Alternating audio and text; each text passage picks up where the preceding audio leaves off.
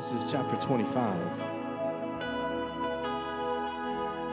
verses 7 through 11. It says, "These are all the years of Abraham's life that he lived. 175 years. Abraham breathed his last and died in a ripe old age, an old man and satisfied with life. And he was gathered to his people. Then his sons Isaac and Ishmael buried him in the cave of Machpelah and in the field of Ephron, the son of Zohar the Hittite, facing Mamre, the field which Abraham purchased from the sons of Heth. There, somebody say there. There, Abraham was buried with his wife Sarah.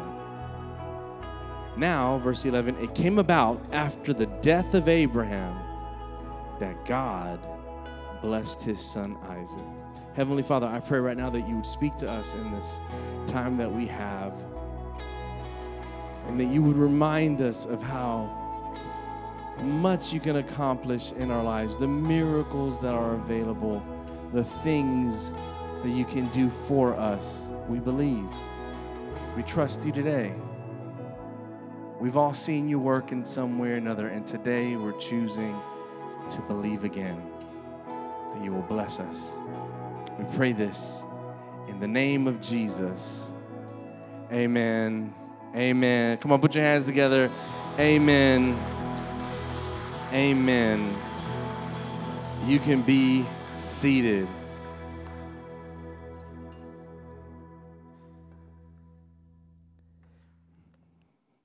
If you know me, then you know I'm a picky eater. I'm real picky. When it comes to pizza, I can't just eat any pizza. It's got to be like Grimaldi's pizza.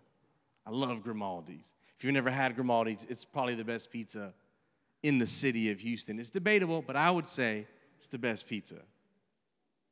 If I'm going to have a burger, I just can't go get a burger anywhere. Like, it's got to be from one or two very specific spots. It's got to be ordered a specific way because I like what I like. When I get pasta, I'm really hard on the restaurants that serve pasta because I believe I make better pasta than most people. You might say, well, man, where do you get these attributes from? My dad.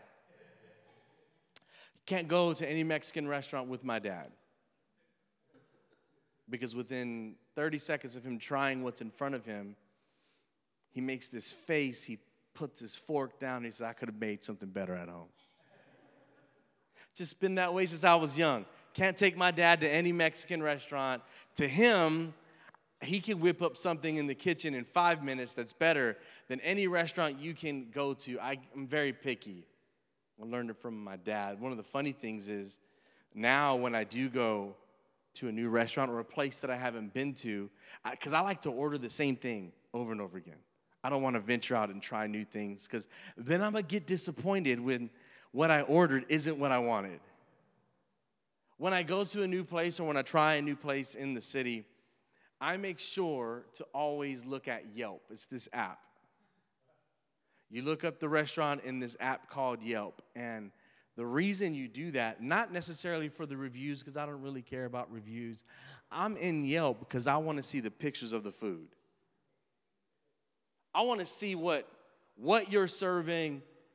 I want to see what your fajitas look like. I want to know what kind of tortillas you're using. I want to see if your rice looks like rice my mama made. Your salsa matters to me. So I go to Yelp because too many times have I gone to a restaurant off of somebody's recommendation and it was terrible.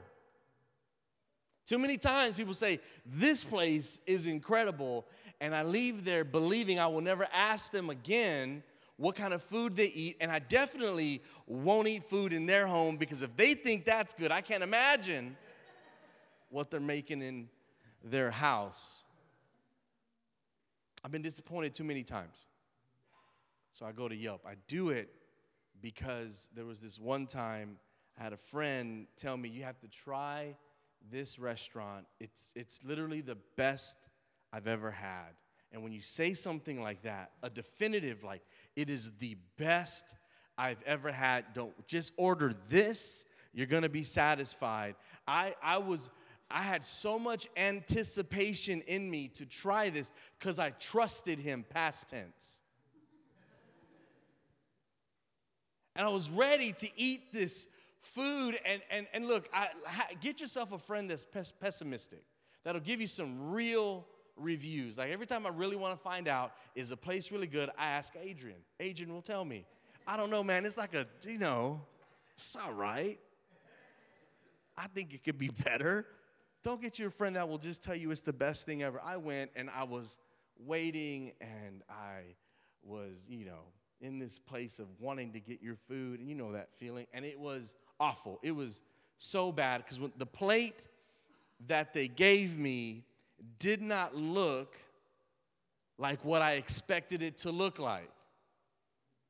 It didn't look like it at all. It looked off. It looked a little bit different. It didn't look like what I expected it to look like. I remember looking at it, and when you have to turn your plate to get a different angle of the plate, something's wrong. I just remember looking at that plate and thinking to myself,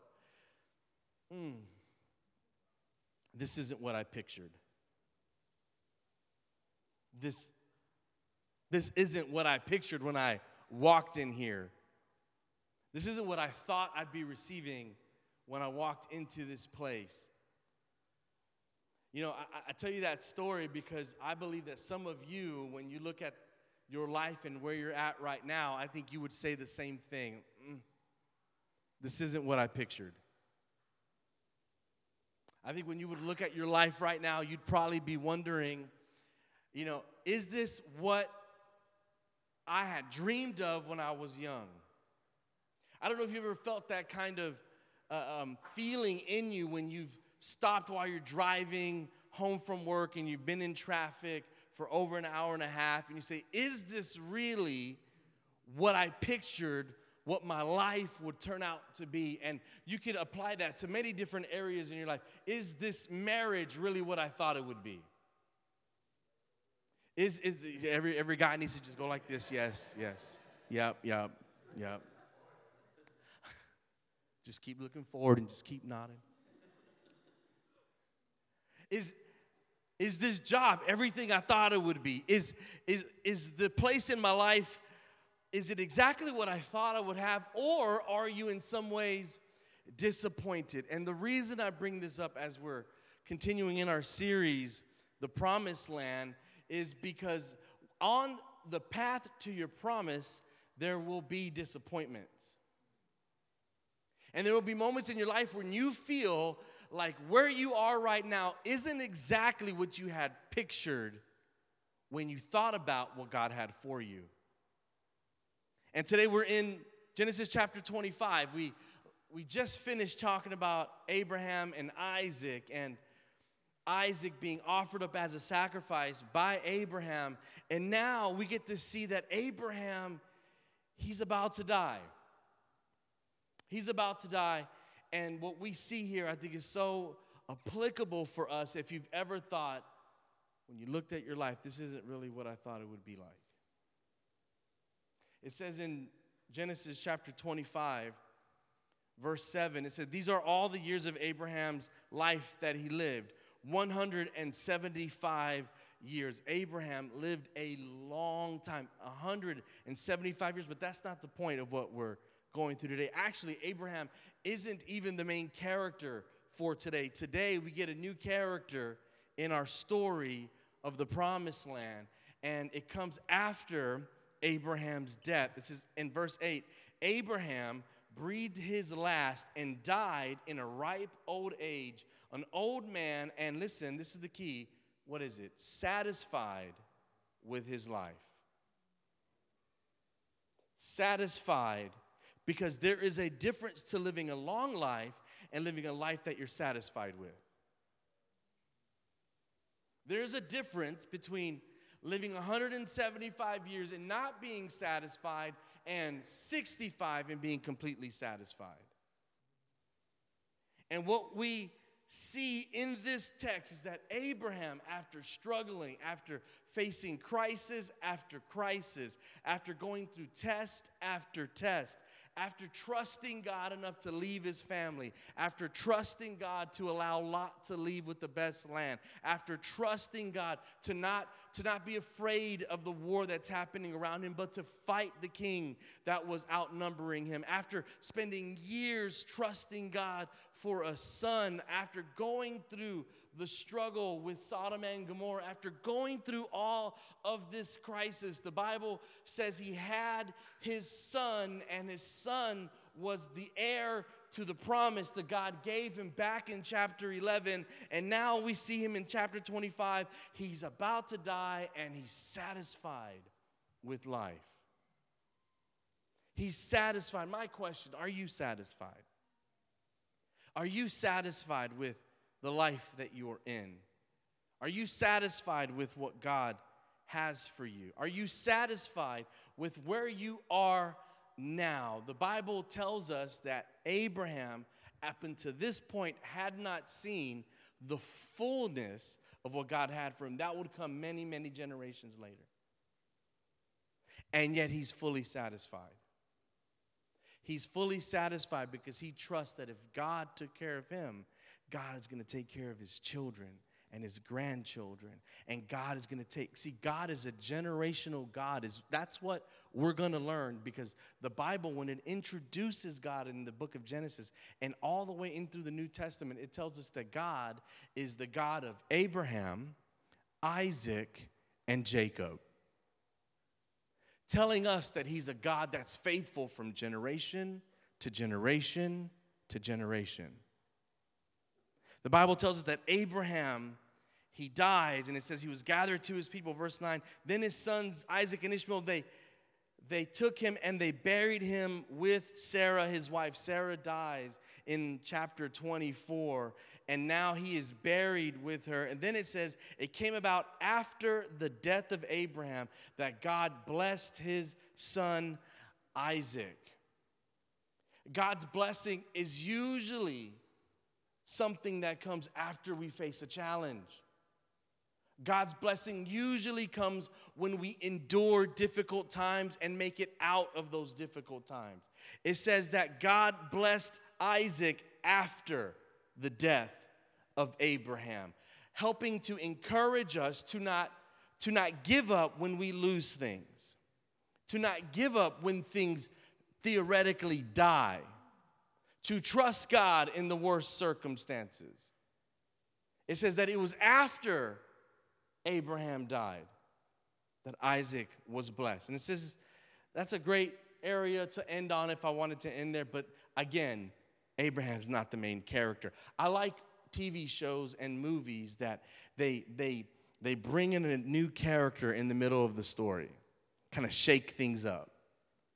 And that's what we're seeing here. There's a new character, and it's Isaac and his wife, Rebekah. Isaac and his wife, Rebekah. And we get to see their story in verse 19 through 25 here in Genesis chapter 25. It says this in verse 19. Now these are the records of the generations of Isaac, Abraham's son. We are already being told by Moses that the promise that God has for Isaac is going to be fulfilled. Right here. These are the recordings of the generations of Isaac, Abraham's son. He is giving us a spoiler alert. Listen, God is good to Isaac. God fulfills this promise to Abraham by blessing Isaac. And I'm going to tell you up front so that when you see the challenges, you don't get sad about it. So that when you see the struggle, you don't get overwhelmed by it and wonder. Have you ever been there where you just were watching a show or a movie and you said, I wonder how this is going to turn out. I really don't know how the main character is going to make it. There is always a moment in storytelling where it looks like the main character faces the worst odds. And it's in that moment that a good story shows you how they overcome it. Here, Moses is telling us, hey, listen, God is going to bless Isaac. It's going to be good. Don't get down when you read what's next. I'd encourage you right now that God has plans for you, good plans. The Bible tells us that God has written out the story that he has for us. And the Bible says it's a good one. And so I believe like this is telling us that God blesses Isaac and that we shouldn't find a moment where we feel sad or discouraged. You too, in the moments where you feel discouraged. You too, in the moments where you feel like giving up. You too, when you feel like things are overwhelming, you should trust that God has a good story. God has a good plan, and he's already written it out for you. And if you believed it, you'd probably be clapping and saying amen, but maybe you don't believe it, and that's why this is for you, because you don't believe it. It said, now these are the records of the generations of Isaac, Abraham. So I could talk about records. I could talk about a record that matters more than this record. Because the Bible tells us in the New Testament that there is no record of your sin. The Bible tells us that because of Jesus, there is no record. It's gone. It's completely taken away. I think that would be good news for us today if we would just start. When we look at our lives and the place that God is taking us, his promise, if we can have a foundation from the fact that the record is expunged of our sin. God has taken it and cleared it. I got a call earlier this week. From a creditor. And this creditor, I usually am like, I'm not going to answer this call because I ain't got it.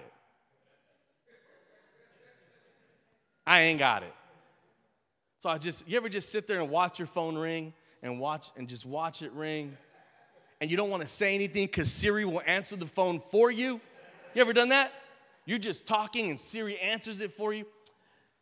This creditor was calling, and I picked it up. Because I had it. It was better than that. I actually had the last payment, and I was ready to pay it off. And so I answered, hello, this is Raphael. How can I help you? Yes, I will verify the last 4 digits of my Social Security. Absolutely, I will give you my birthday. And yes, we can have this call recorded. How many times have I answered calls from creditors that I know the rhythm? I had no problem speaking to them because I knew, oh man, I got it taken care of. I wonder how much confidence we would have if we knew that God had already paid the price for us. If he took care of the biggest debt. Come on, the biggest debt has been taken care of.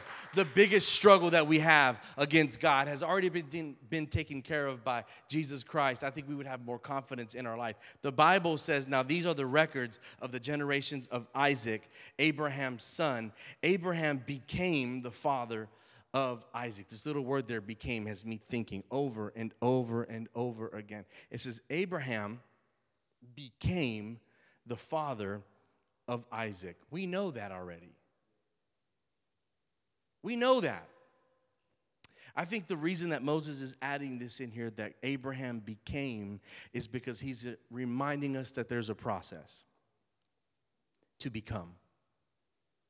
He's reminding us that each and every one of us on the path to the promise that God has for us, we have to embrace the process so that we can become.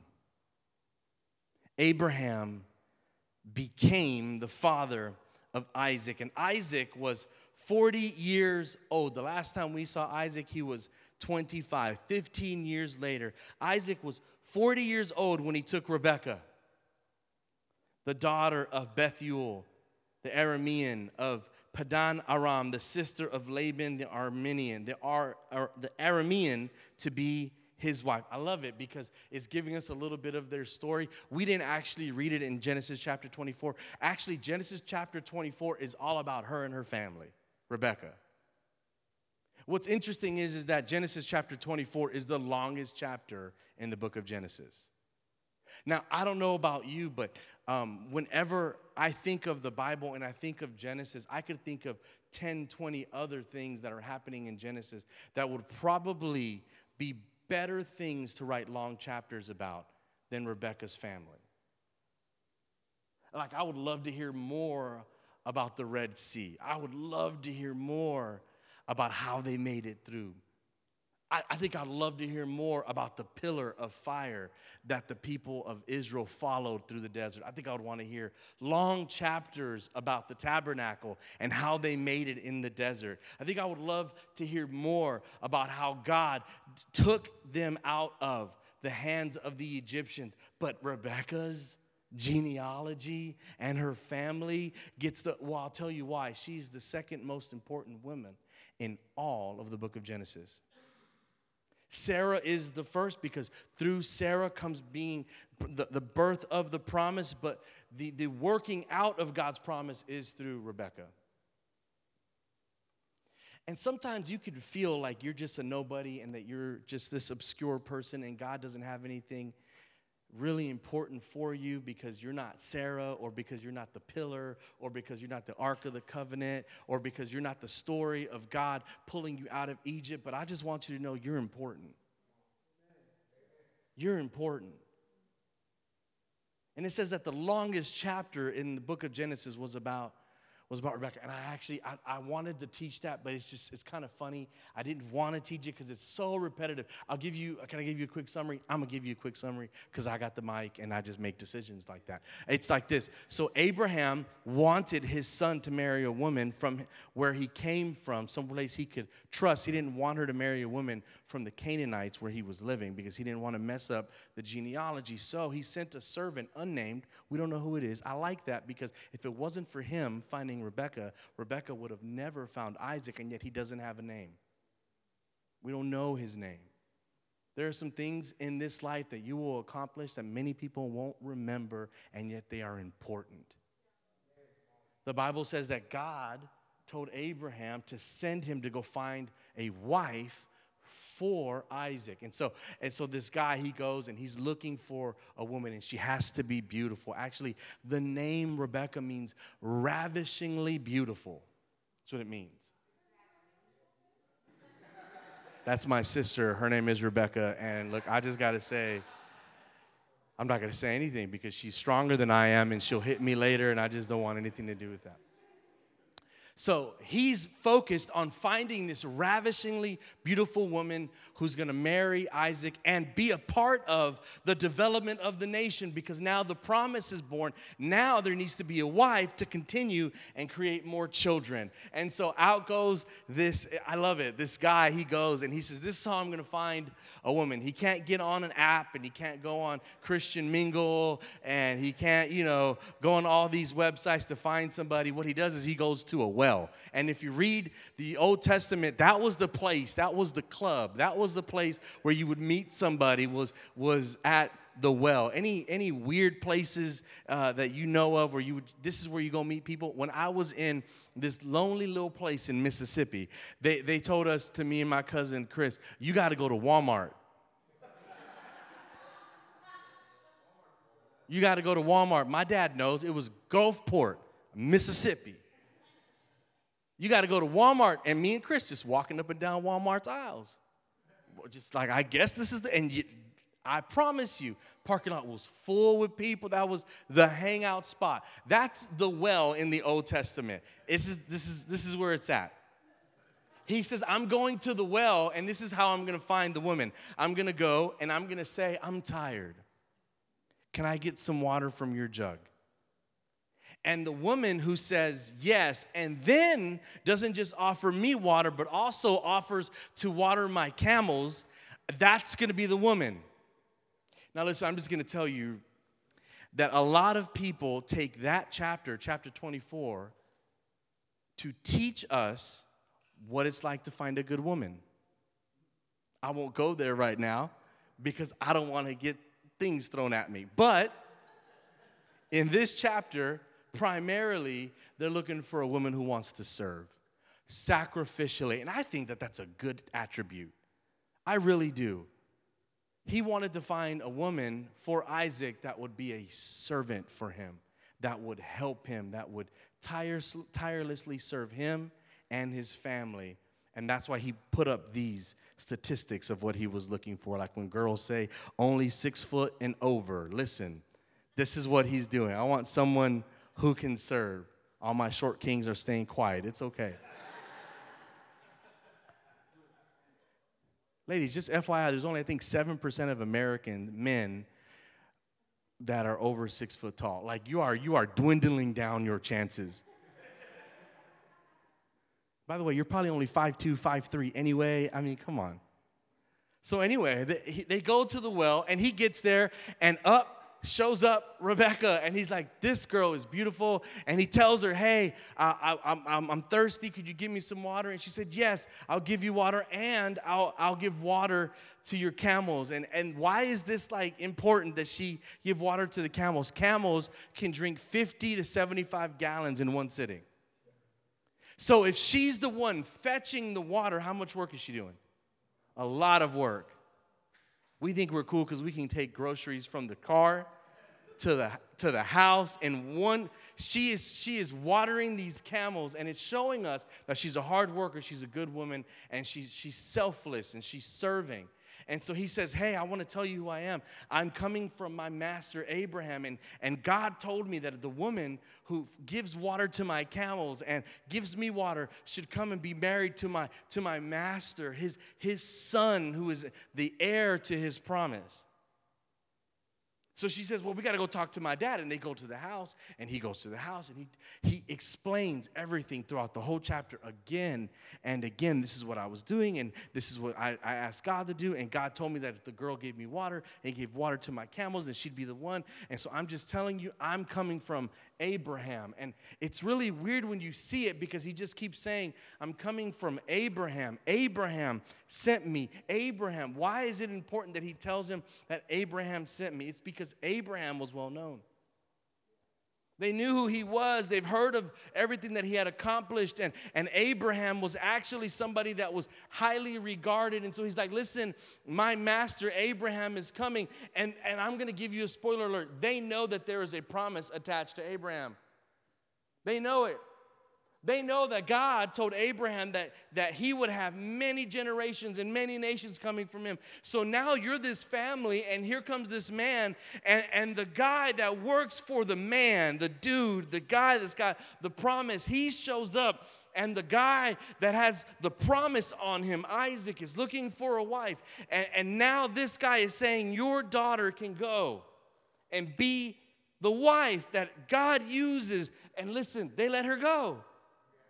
Quickly, they're like, yeah, she can go. And actually, it's a little bit less quick than that. They said, can we just stay with her for like 7 to 10 days, because they know they're never going to see her again. And he's like, no, we got to go. And so the Bible tells us that they go. And this is actually what they say in Genesis 24:60. Genesis 24:60, as she's leaving, this is what they say. Genesis 24, verse 60. They say this to her. Let's see if we can get it up.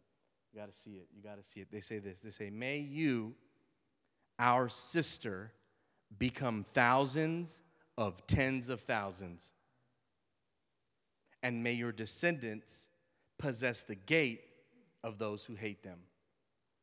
They already, never in once in chapter 24 do you see them talking about the promise. They already knew it. It was famous. They said, may you, our sister, become thousands of tens of thousands. They know that there's so they're excited. And you know Rebecca's excited. She's the one that got picked. She's the one that gets to be a part of this promise. And the Bible tells us that she is excited, and she runs and gets on the camel, and then she rides all the way to Isaac. And you know what's really funny? I'll tell you this. The Bible says that when Isaac met her, she jumped off the camel, she took off her veil and ran towards him. That's something you did not do. You would hide your face from the man you were going to marry. She took off her veil because she was confident that they were going to be together. And the Bible says they got married. And here's the cool thing. The Bible says that Isaac was hurting because his mom died. He was hurting. Then it says he met Rebekah. And this is a cool little scripture. I don't have it up there. You can read it. It says that Isaac loved Rebekah. Now, here's something that you probably did not know. That is the first time in the New Testament, in the Old Testament, where you see a man loving a woman. Isaac loved her. He loved her.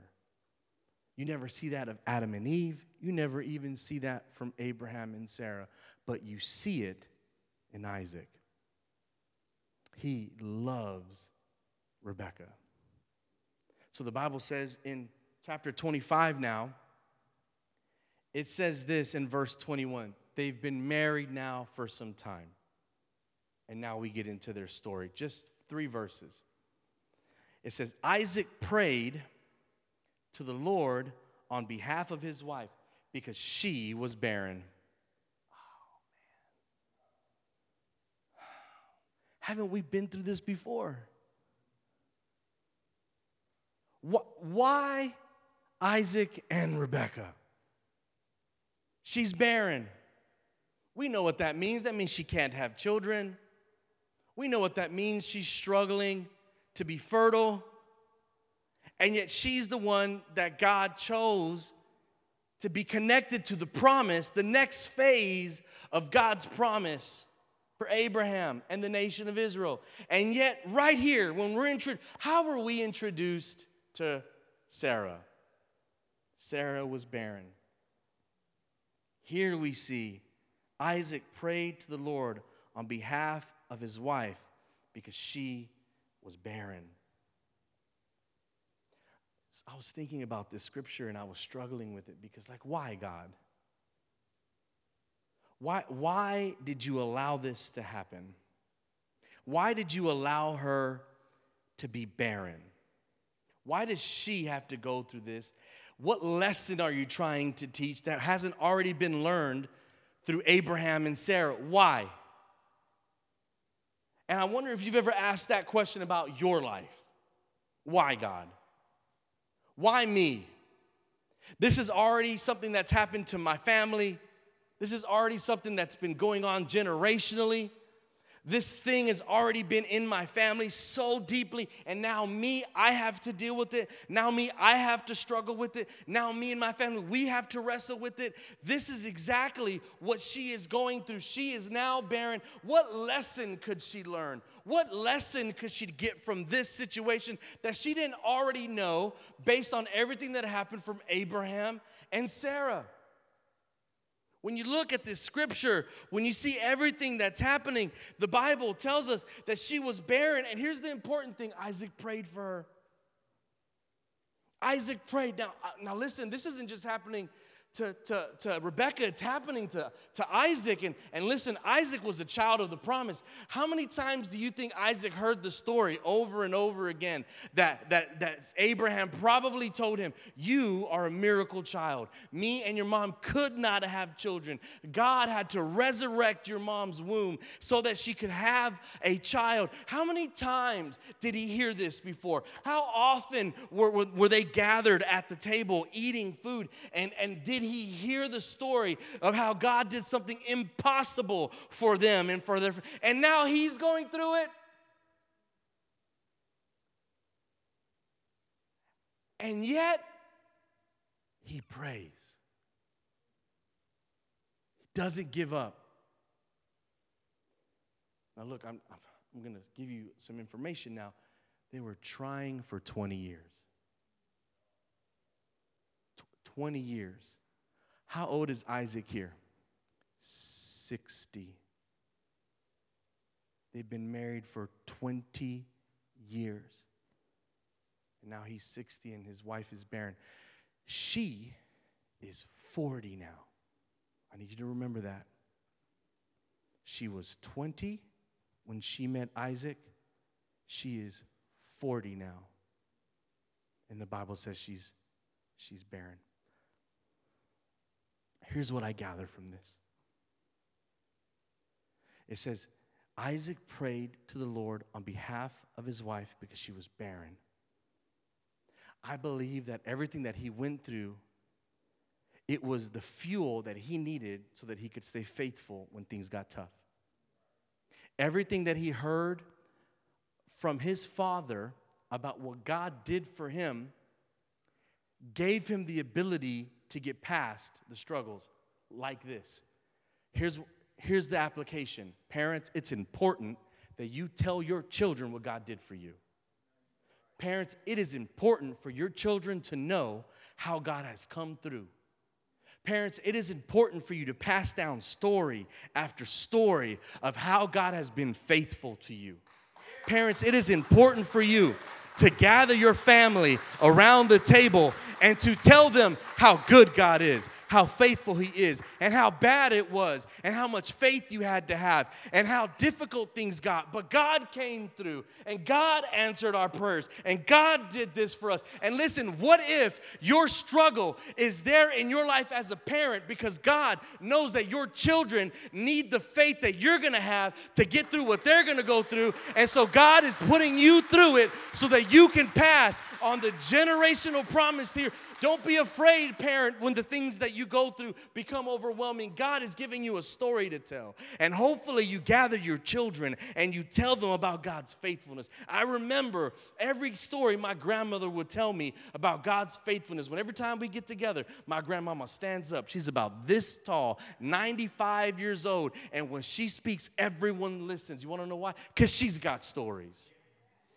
Guess what? You got a story. You got a story, something that God has done. How often do you share them with your children? Because your children one day will need them. One day when you're long gone, if God takes His time, your children will need the same faith you have. Your children will look to the same God that you have. If your parents never told you about Jesus, never told you about what happened in their lives and how God came through, it doesn't mean that it can't start with you. It says that he prayed for his wife because she was barren. It's funny, there's a lot of correlation between Sarah and Rebecca.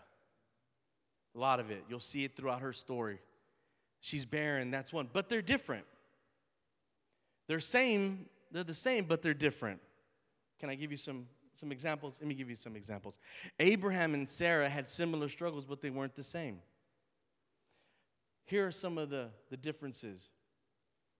The Bible tells us that Sarah and Abraham, they were old when they got the promise. Isaac and Rebekah were young. Abraham and Sarah were past childbearing age. Isaac and Rebekah are in their prime. Abraham and Sarah had to decide if they actually wanted to try. Isaac and Rebekah had to decide if they wanted to keep on trying. I don't know if you see it. Because on the one hand, you have Abraham and Sarah. They don't even know if they want to try. We're too old. The door is closed. There is no way. So why even try? Then on the other hand, you have Isaac and Rebekah. They've been trying for 20 years and nothing. Nothing. On one hand, you have Abraham and Sarah debating whether or not they want to go through the trouble of actually maybe sleeping together. And yet now you see Isaac and Rebekah, and they've been sleeping together for 20 years and nothing. I wonder, which one are you? Are you Sarah and Abraham, and you're saying, oh man, there's no way. There's no way. I don't even want to try. Like what God is telling me and what you're saying and the things that God has asked me to do, like there's no way. That'd take a miracle, and I don't even want to try. Do you know what kind of job I have? Do you know the kind of background, my family? Do you know the kind of struggle that I go through? Do you know the kids that I have, the parent? Do you even know how old I am? Do you know? No, I'm not going to do that. Or are you Isaac and are you Rebekah, where you're saying, I've been trying. I'm putting in the effort. Every single day I try.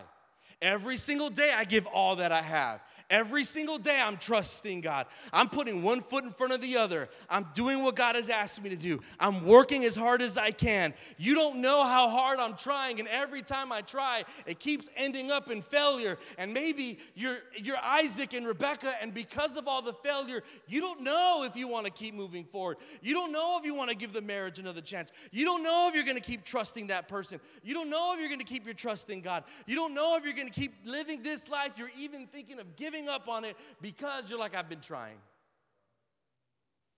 I've been trying over and over and over. Hey, are you so frustrated that you don't even want to try?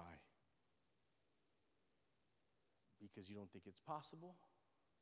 Or because you've been failing over and over and over again? Are you frustrated because you have been trying and you're getting the same results over and over? A lot coming from just two little words in this verse. Isaac prayed. It means he had faith. It means he believed. It means he didn't give up. It means he trusted. Hey, babe, listen, if God came through for my mama, he can come through for us. That's what he says. And the Bible says Isaac prayed to the Lord on behalf of his wife because she was barren. And listen, the Lord answered him. The power of a praying man. If more men would pray, if more men would take a stand in their homes and pray, if more men would take a stand in their homes and lead, if more men would take a stand for their loved ones, the change happened when he prayed. It said the Lord answered him, and Rebekah, his wife, conceived. Now listen, I need you to get this. Conception is not reception. Conception is not reception. She conceived, but that's just the beginning. That's just the beginning.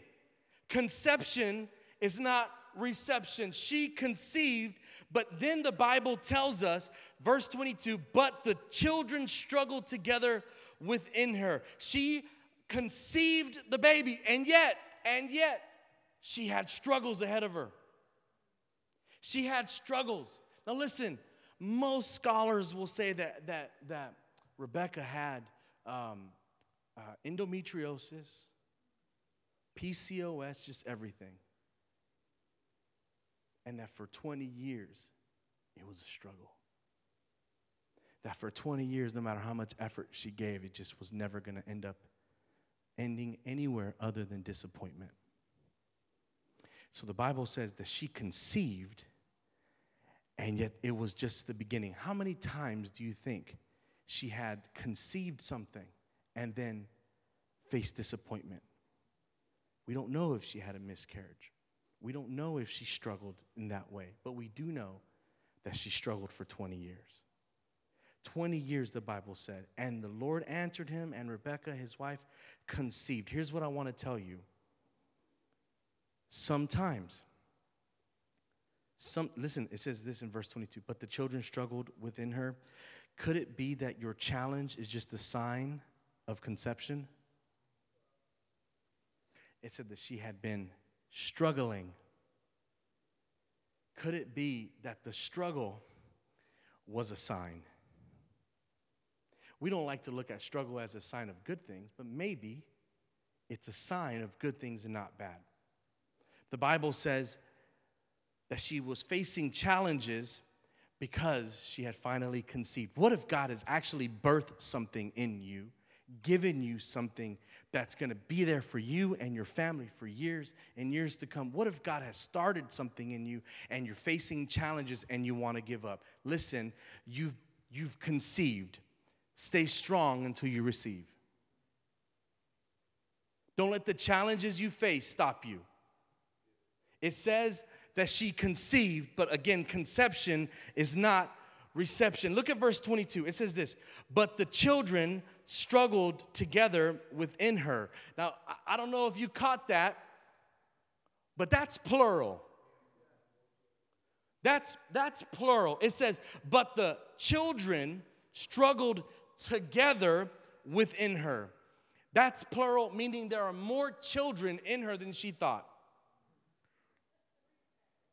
I want to preach the paint off the walls, but I'm not. I'm going to keep calm.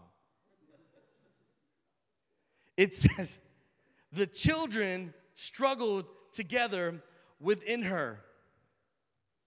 Here's what I want to say. The struggle may actually indicate the size of God's provision. The struggle may actually indicate the size of God's. Why is she struggling? Because there's more than one. Why is she experiencing these challenges? Because there's more than one in her stomach. The struggle that you're facing in life may actually indicate the size of what God is trying to birth in and through you. What you carry might be more than you could ever imagine. And because you're carrying so much, you are carrying so much, you have more struggle and more challenges because the size of what's inside of you may actually indicate the struggle that God has given you is the same. She doesn't even know there's two in there. This is Moses writing from, years later. He says, but the children struggled together within her, and she said, this is funny. It's not funny because she's so upset and so frustrated. She's got 2 babies in her, and she's struggling so much. She's afraid she's going to lose the children, and she doesn't even know what God has given her. And yet here's what it says. It says that she says, if it is so, why am I this way? I think she asks a question that a lot of us ask. If it is so, why am I this way? What is she referring to when she says it? If it is so, what is the it? Pregnancy. Beyond that, let's get deeper into that. Am I really the one that God wants? Because I know your story. I know your dad's story. And I know that he made a mistake and went with Hagar. Am I really the one? So much doubt is in her mind right now. If I really am blessed, then why am I struggling like this? If God really does love me and has plans for me, then why this pain? If it is so that God heard you, Isaac, then why am I struggling? If it is so that God wants to use me to be a part of His promise, why am I facing these challenges? If it is so that God will do for me what He did for Sarah, why am I in so much pain, and why does this keep failing over and over again? If it is so, why doesn't He fix my issues? Hey, what is your if it is so? What is it? Is it if it is so that He loves me, then why do I hate myself? Is it if it is so that He can help me, why do I feel so helpless? If it is so that He can give me happiness and joy, then why is life so hard? If it is so that He has so much in store for me, then why can't I get past this current struggle? If it is so, why? If it is so that God loves me, why do I feel like such a failure? If it is so that I'm forgiven, why can't I forgive myself? I'll tell you why. Because maybe what you want to be accomplished in the natural, God wants you to experience in the supernatural. Let me explain that. God could have naturally allowed them to have a baby, but He didn't, because He wanted them to supernaturally experience what it's like to have a baby. Because I just think sometimes stories aren't enough. And I think sometimes God just wants you to go through what you need to go through so that you can learn yourself. Because I think even though that they had good stories that helped them have faith, God's like, I'm glad you, yes, keep believing, keep trusting, but you're going to go through this too. because you need to know what it's like for me not to come through for your grandma, for your mom, for your dad. You need to know what it's like for me to come through for you. You need to know what it's like for me to do a miracle for you. You need to know what it's like to see me do something in the supernatural the way I did for your ancestors. You need to be the one to see it that way. Quit expecting the natural. Meaning he wants to show you that he is the only answer for your needs. Maybe your struggle is there so that it leads you into the supernatural arms of God. The Bible says, here we go, and we're going to end here. Let's get the band up here. We'll end early today. Sorry, I saw that sermon lasted an hour and 10 minutes. Like, ooh, the Holy Spirit. Blame him, don't blame me.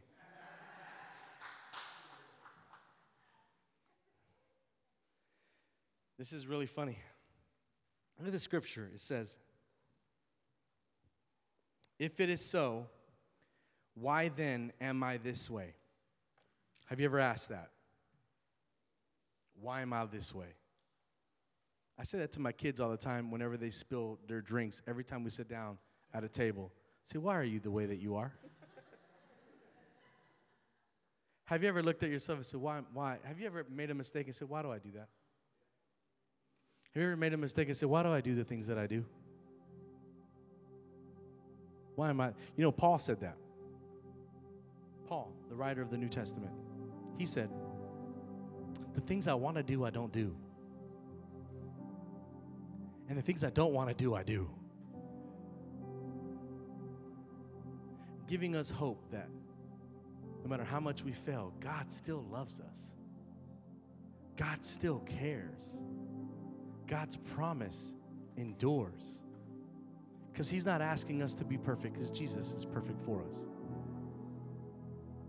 So she says, why am I this way? Now look at this, ladies, you got to see this. So she, who? She, verse 22, let's put it up. Bible says, so she went to inquire of the Lord.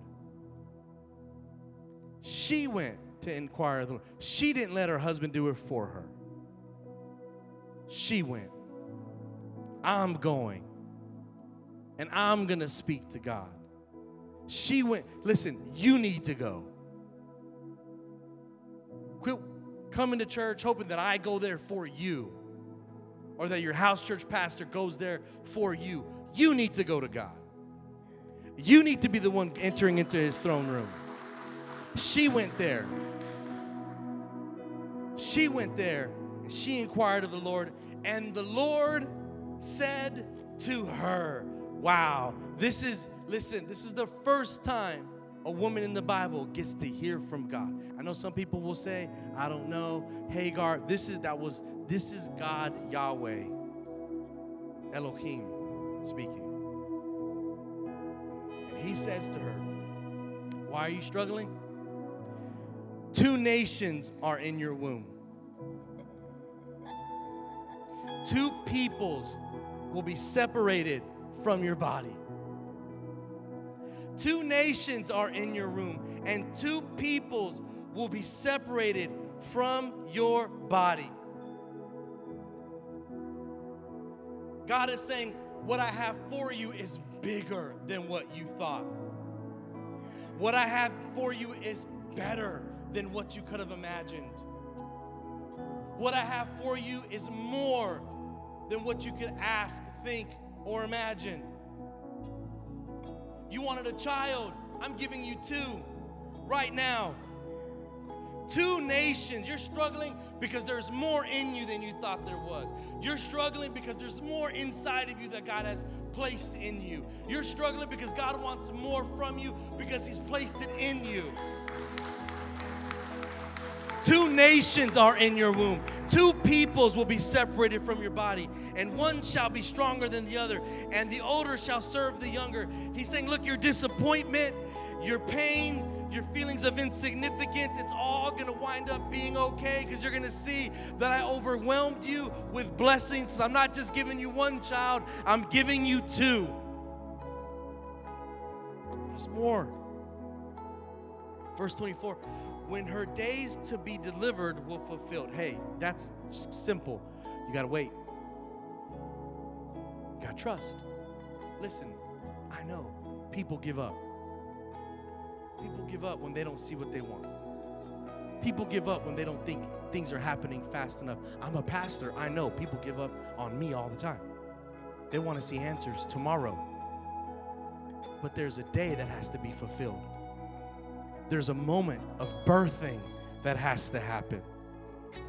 And the Bible says right here, when her days to be delivered were fulfilled, behold, I love that, behold, like it's a surprise. Behold, there were twins in her womb. I think that the reason that's there is because they really didn't believe it. They really had doubt. God told you you have two. Girl, do you know your history? You've been struggling for 20 years and you think God spoke to you and told you that you have that?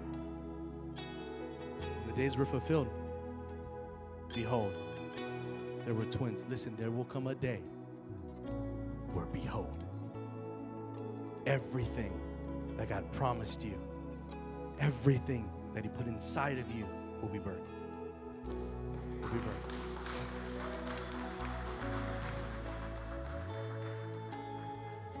Would you stand with me?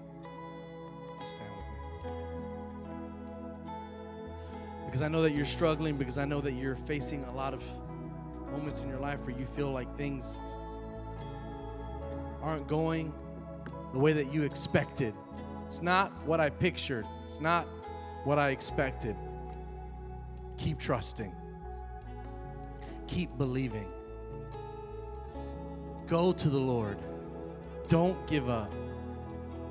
And you'll see that God has something incredible that He wants to birth in you, in your family, through you, through this church. I believe it with all my heart. God has something special. I want to pray for you right now. I want you to just put your heads down. Lord, Heavenly Father, we just pray for every person here who's been disappointed, every person here who's facing moments of struggle, every person here, Lord, whose expectations haven't been met, every person here who's facing difficulty and they want to give up because they've been trying over and over and over again. God, give them the strength, give them the courage to move forward, to trust you, God. For every person in here who's afraid to even try because they have doubt, they're wrestling with doubt about themselves, about your promise for them, about your ability to do something so miraculous in them, Lord, that it's overwhelming them, that they don't even want to try. God, I pray that you would encourage them, that your Spirit would move, and that they would take steps of faith, and that they would trust you today, that they would believe that you have something so powerful ready for them, that they would believe you for the unbelievable.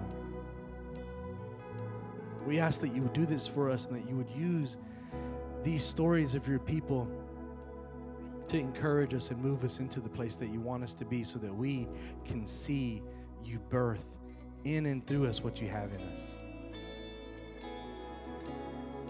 We pray all of this in Jesus' name. Amen. Amen. Put your hands together. Amen.